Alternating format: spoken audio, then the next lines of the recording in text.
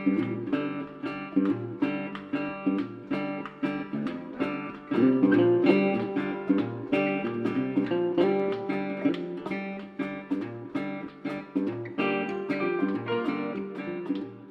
welcome to the Live to Shoot podcast. My name is Jeff Dowdle, and I've been a licensed firearm dealer for the last 13 years. In this podcast, we talk about all things Second Amendment and might throw in something going on in my personal life, a sports story, or something in the news. So today is Sunday, August 22nd, and I have been a little slow in getting my podcast out. Been kind of crazy the last few weeks, and just haven't been able to get the time. I'm trying to do a little better. But, for example, this week we moved my oldest into the dorms at TCU. And, my wife and I talked about it, and I asked her if the first day of kindergarten or first day of college was the hardest. And I think we both agree that the first day of college may have been a little harder than the first day of kindergarten. So I don't know. I know a lot of y'all out there have probably been through it, and it's different. It's a different time of life for all of us. So we're getting through it, and I'm going to stop talking about it now.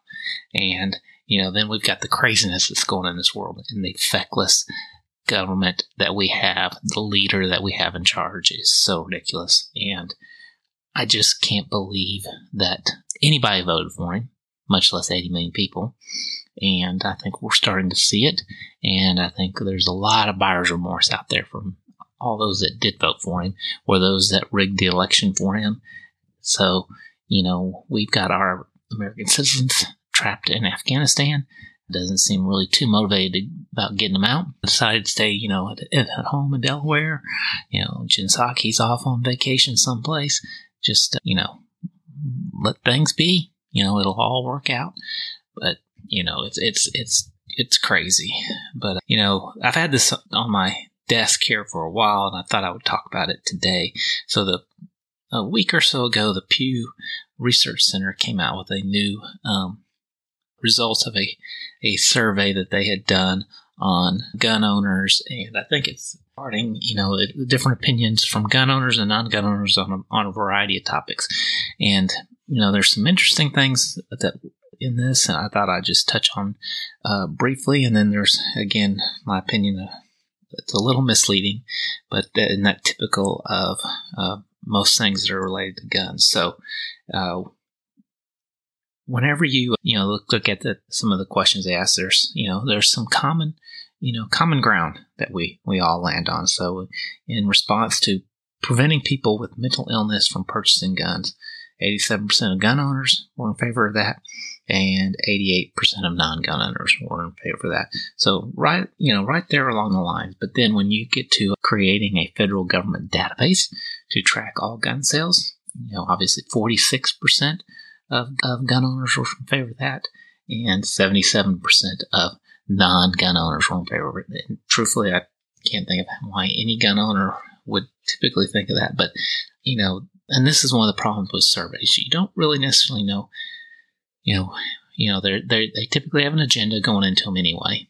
And you don't know how they got the data. You don't know how they're manipulating the data.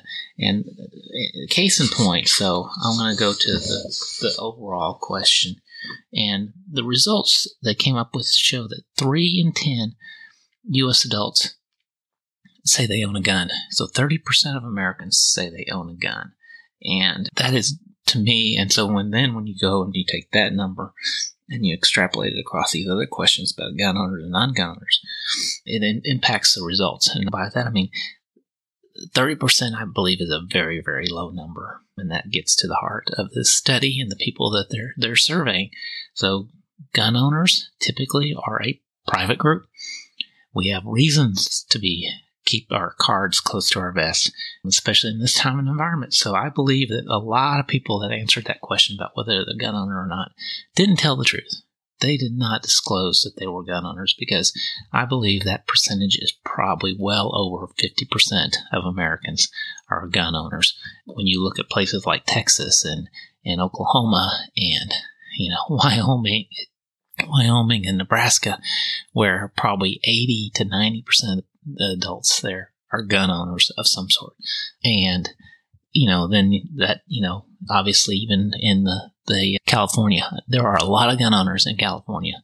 They may not own all the guns that they'd like to have, but there are quite a few gun owners there. And so I believe that 30% is a really low number. And then when you look at men versus women, 39% of men say they're gun owners. Again, I think that is well up over 60% of men are gun owners. You break it down by race, doesn't really, jump out. Blacks and whites, pretty much the same, very similar percentage, 36 and 24%. It's pretty flat across the age groups. Education doesn't really matter. The one bigger thing, which is obvious, is urban versus rural. 41% say that they own guns versus 20%. And again, when I look at that rural number, that is very low to me. Just because I've grown up in that area. In those areas, I have family in the rural areas. And so now, take that. Look at how some of these other questions are answered. You start to wonder, exactly what are the true answers. Whenever you see 37% of gun owners are in favor of banning assault weapons. No, I don't think that's true, because I think the base of the number of gun owners is wrong. Now, there are some other trends that are interesting, though, and this is one of the things I want to talk about, going back to banning assault-style weapons. That has become less and less, in favor. So from 2017 to 2021, it's gone down for gun owners from 48% down to 37%. But even among non-gun owners, that number is dropping from 77% down to 74%. So, there is some switching in terms of shortening the waiting periods for people to buy the guns. Gun owners were at 53% to in favor of shortening it to now, against shortening it to, 49%, and then that number stayed relatively flat for the non-gun owners. So, it's very interesting, what some of these stats say, but I think, there's some common ground out there, but then there's also, again, some vast differences.